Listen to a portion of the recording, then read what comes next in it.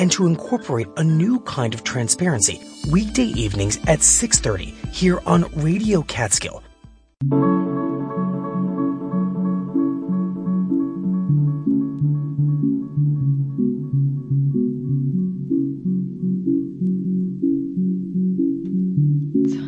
Good evening and welcome to the local edition. News and information keeping you connected to Catskills, Northeast Pennsylvania.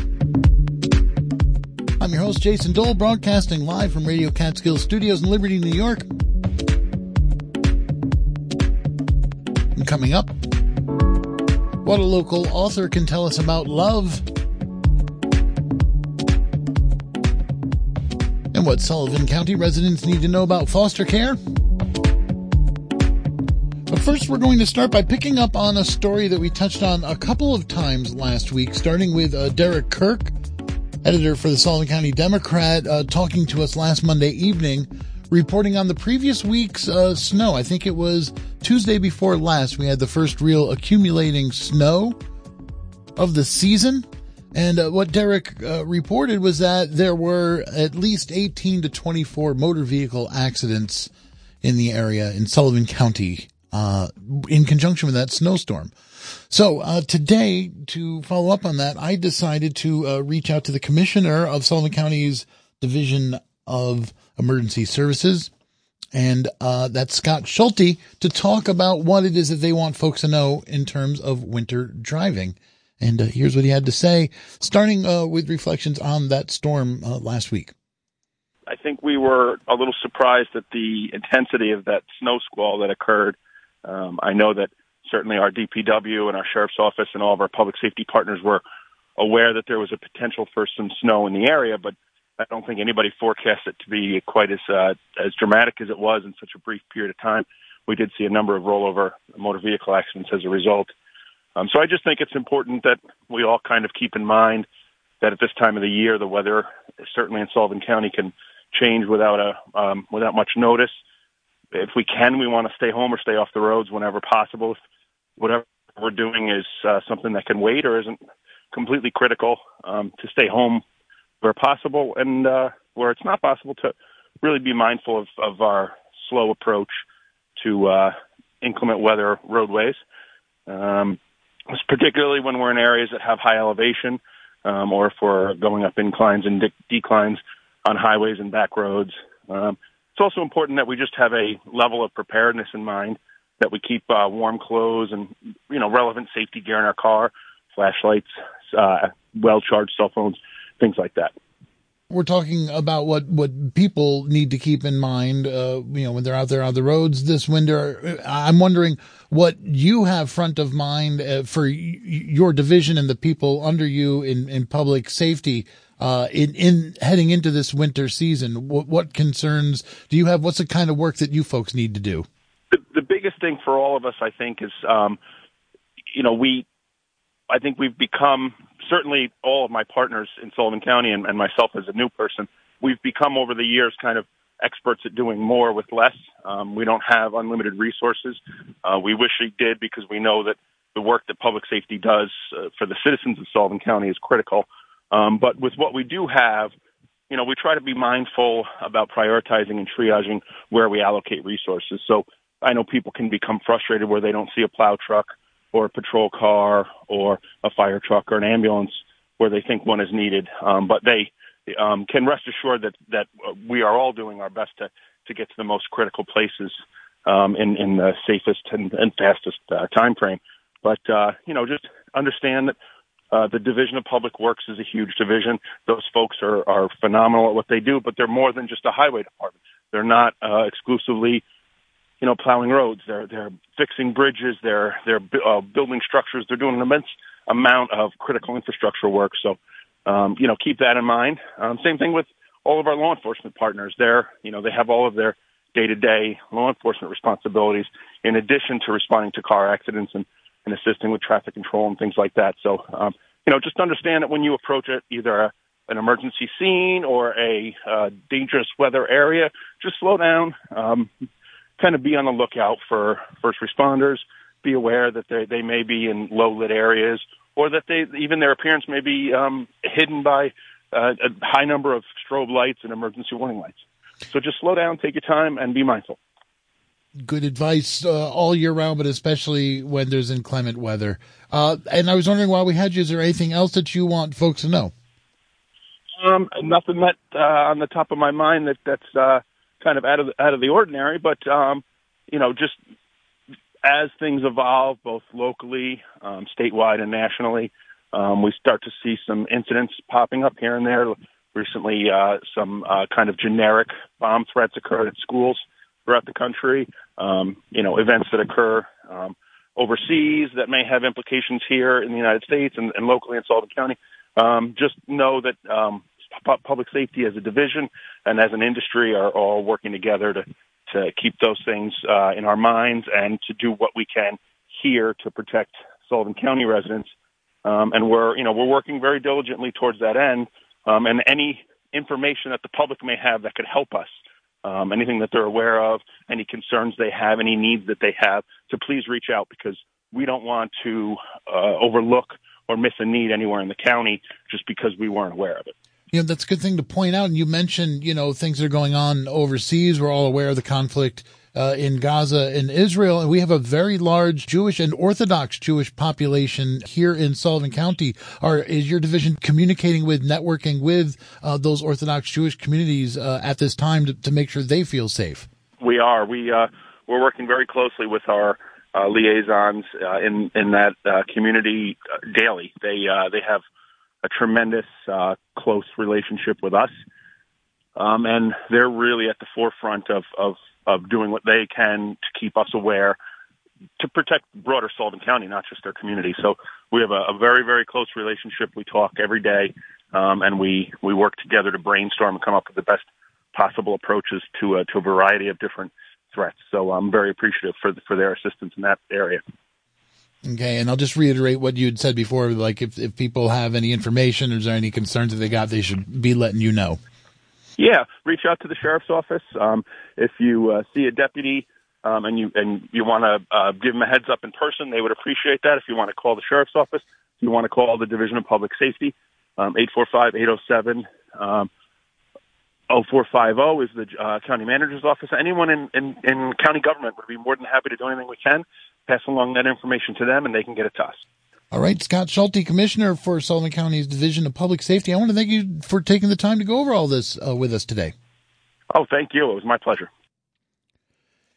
And this is the local edition. I spoke with Scott Schulte earlier this afternoon, it fits in with our usual Monday routine of checking in with Sullivan County, which is what we're going to continue with in our next interview here. Sullivan County also has a demand for foster parents, and that demand is growing. It has grown significantly, and our own Patricio Rabayo spoke to Leilani Voigtland, the Director of Services for Sullivan County, on how great the need is and what folks can do to get involved. She starts off discussing how many children are in foster care in Sullivan County right now.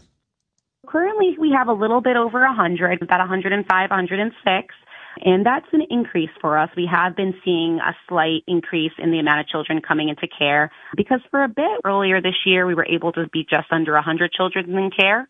So like I said, we have seen a bit of an uptick in the number of children coming in. Being a foster parent has its challenges, obviously, but what are specific needs or challenges have you observed in Sullivan County concerning foster care?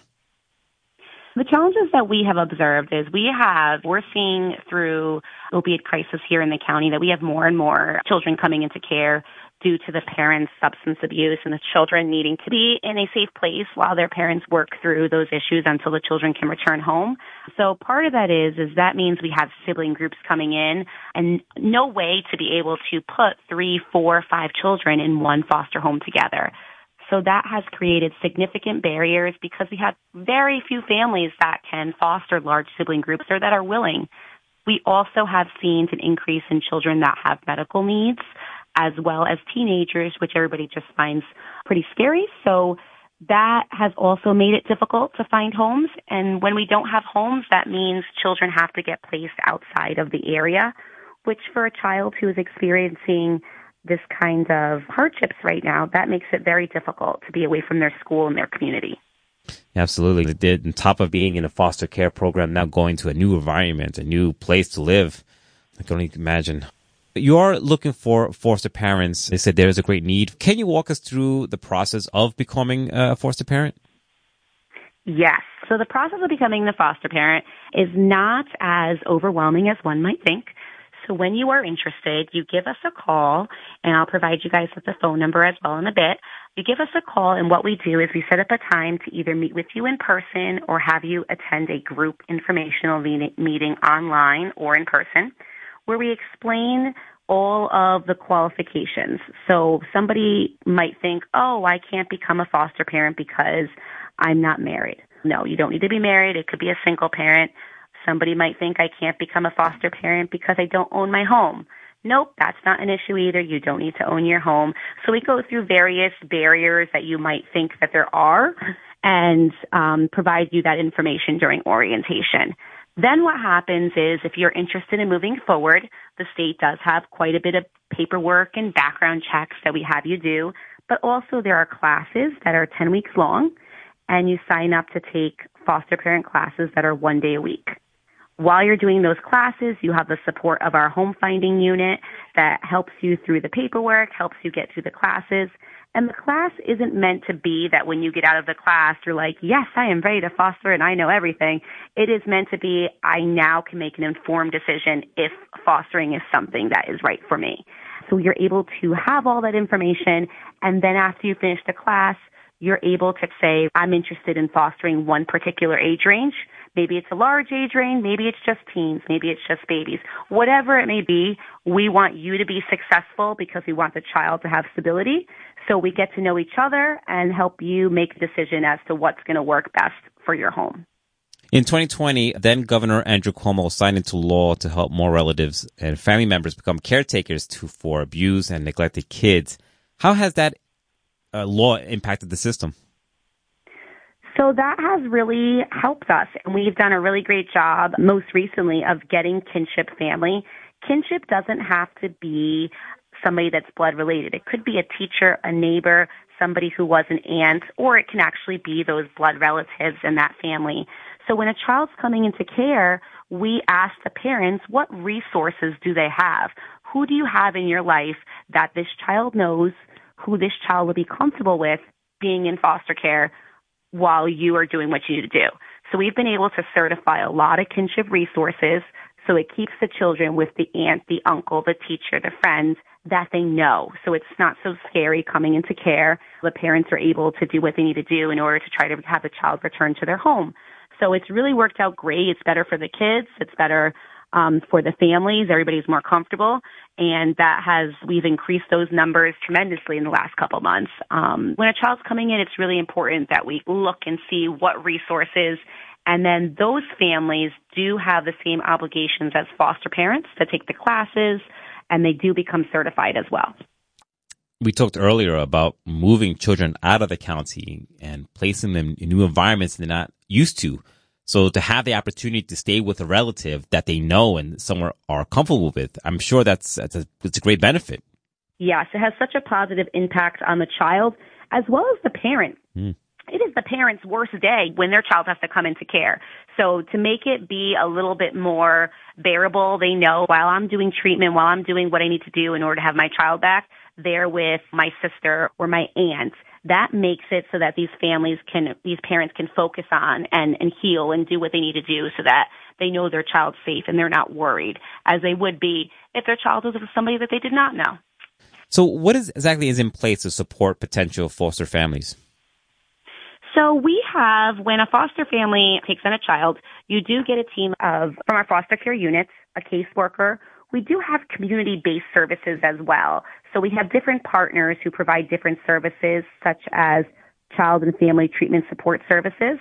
So that means that the child has a worker that will come out and work with them and build skills, help them deal with some of the trauma. They have goals.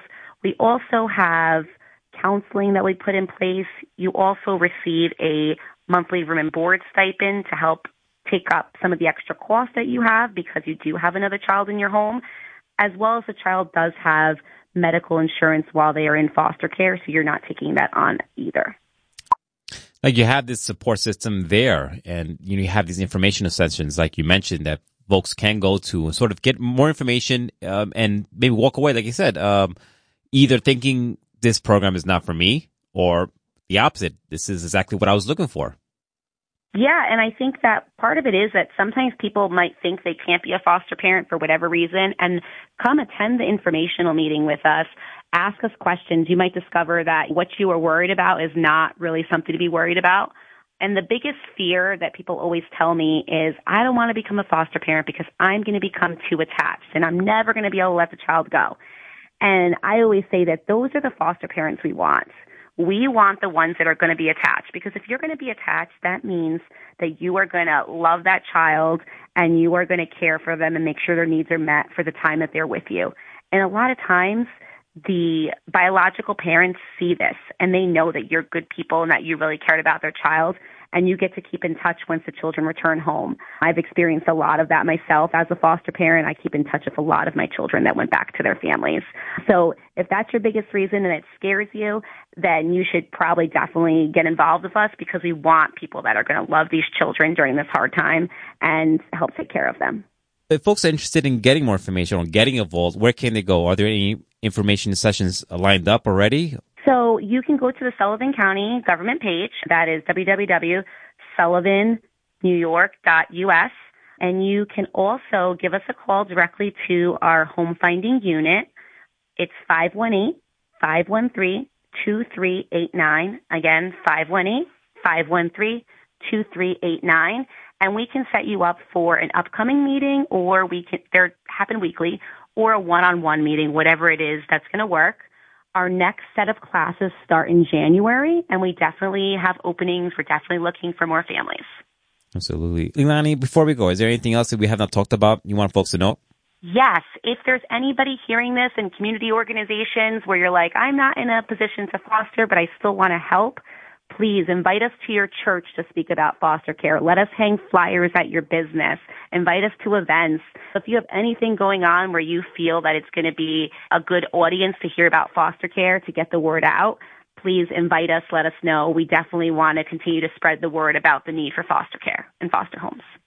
We're talking to Leilani Voigtland, Director of Services for Sullivan County, talking about foster care program and the foster parents that are needed for the program. Thank you so much for joining us on the program. Thank you so much. Have a great day. For Radio Catskill, I'm Patricio Roballo.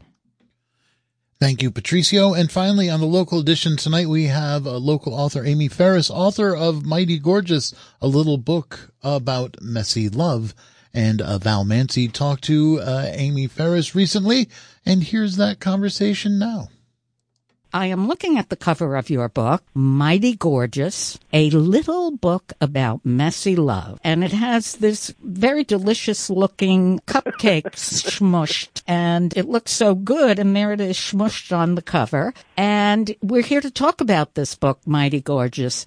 I guess when you think about messy love, I thought it was about romantic love, but it really is about a much bigger issue around love and what love is. Absolutely. And it also, as a memoir, I was surprised that it was almost in like independent essays or vignettes or diary entries. You know, that was something that I thought long and hard about, because I had already written a memoir, Marrying George Clooney. Yes. Confessions from a Midlife Crisis. And that was a full-on memoir. Okay. And so for a really long time, I had been posting on Facebook every single morning, this is what I know, post-coffee, pre-wine.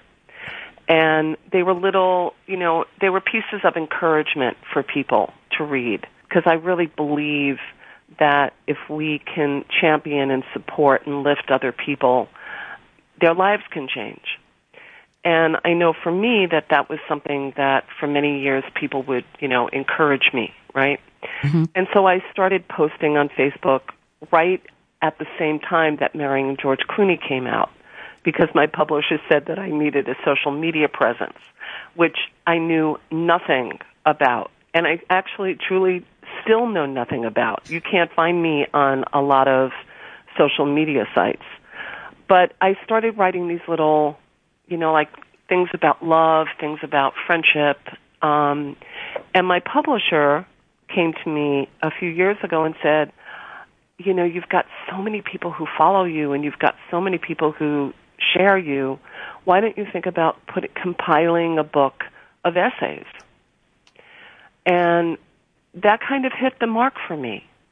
You know, some of these were on Facebook. Some of them are brand new. Some of them I wrote, you know, over the last year. But I love this little book. Well, it was quite delightful to read, and although it's very heart-wrenching in a number of ways, you're also to add a little bit of humor and levity to it, and above all, hope. I love your quote that hope is a muscle. You know, I don't think I'm the one who came up with that. Okay.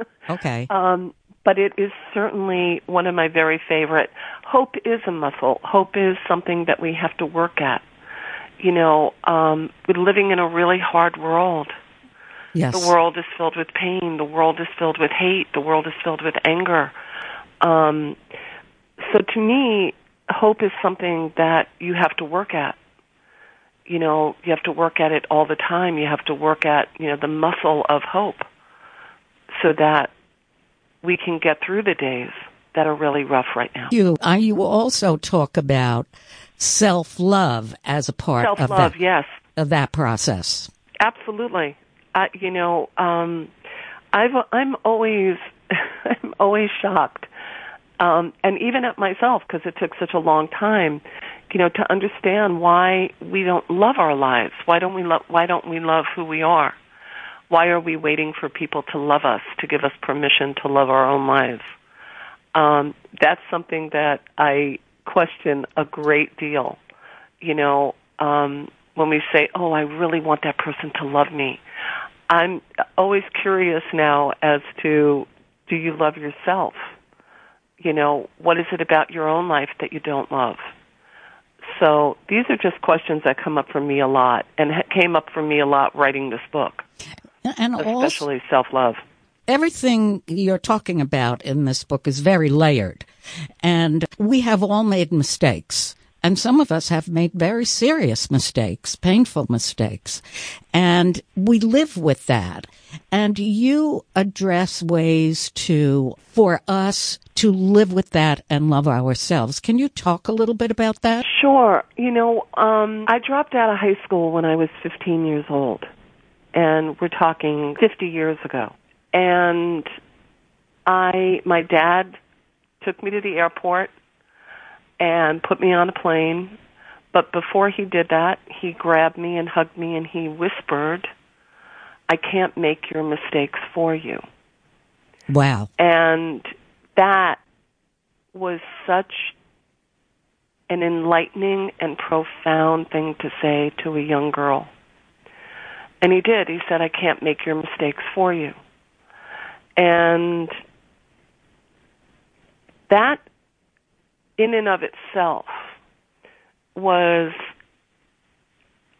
I kind of feel like that gave me the permission to live my life and to understand that mistakes, I was going to make mistakes whether I dropped out of high school or not. We all make mistakes.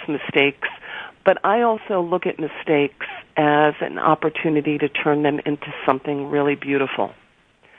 I look at the mistakes that I made as a young girl, and I use those mistakes to encourage other young women.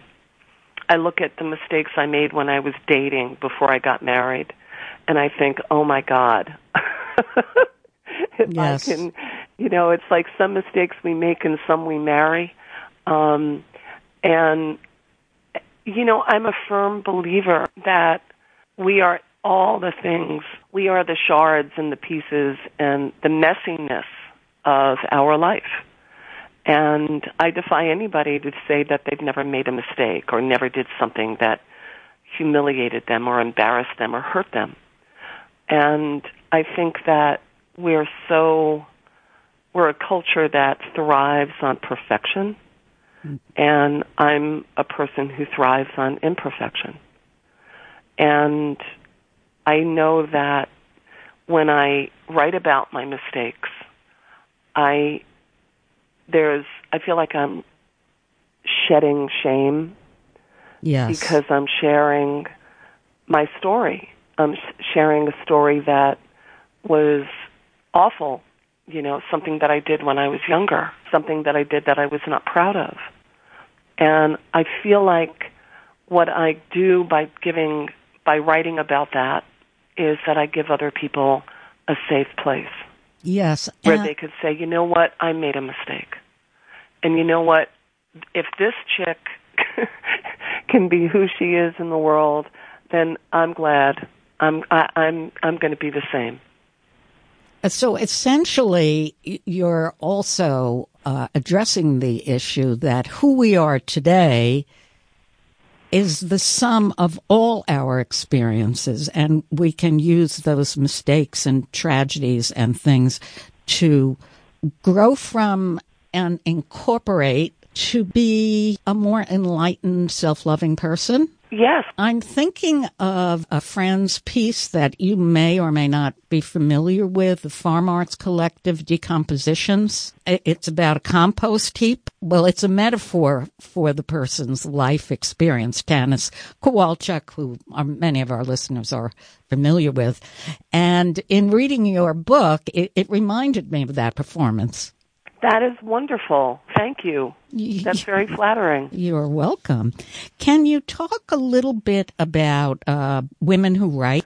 Sure. By talking about women who write, then I have to talk about my absolutely magnificent, brave, bold, audacious publisher, Brooke Warner. Brooke is the publisher of She Writes Press. She was my editor at Seal Press, and I can say that she is a woman who not only champions women's voices, but ignites women's voices. I'm really, really fortunate that back in 2007, she read something of mine and, decided that I was someone to take under her wing. I think that there are so many important women's stories out there, and I think that there are so many important women's voices. And I know that for a really, really long time, women were told to be quiet and sit in the background and mind their own business. But I'm awfully glad that we didn't pay attention to that. Me too. Craziness. Me too. And I'm sure you are. And for example, I have a friend, Melissa Giberson, who wrote a book called Late Bloomer. And it's all about her coming out late in life. And it's stunning. It's a beautiful, beautiful book. And 10 years ago, she would not have had the courage to write that. Mm-hmm. So I think that, obviously I'm a real champion of women's voices, and I'm a real champion of women speaking up and standing up. My God, we birthed the world. Yes. How can we be quiet, right? And I just think that there's, even your voice, even what you do, this is so important that, we're heard, that we speak, that we share our stories, that we use our lives to inspire not only women of our age, but young girls. Yes. To not hide, to come out, like, what Melissa did with her book, and Christy Warren did with her book about being, a firefighter in a world where it's mostly all men. These are the important stories that we get to share.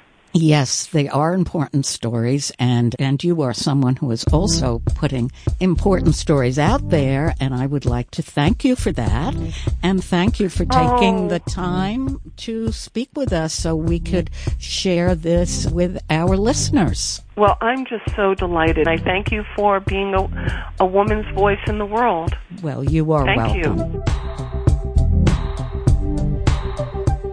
Thank you, Valerie Mancy, for that interview. Thank you for listening.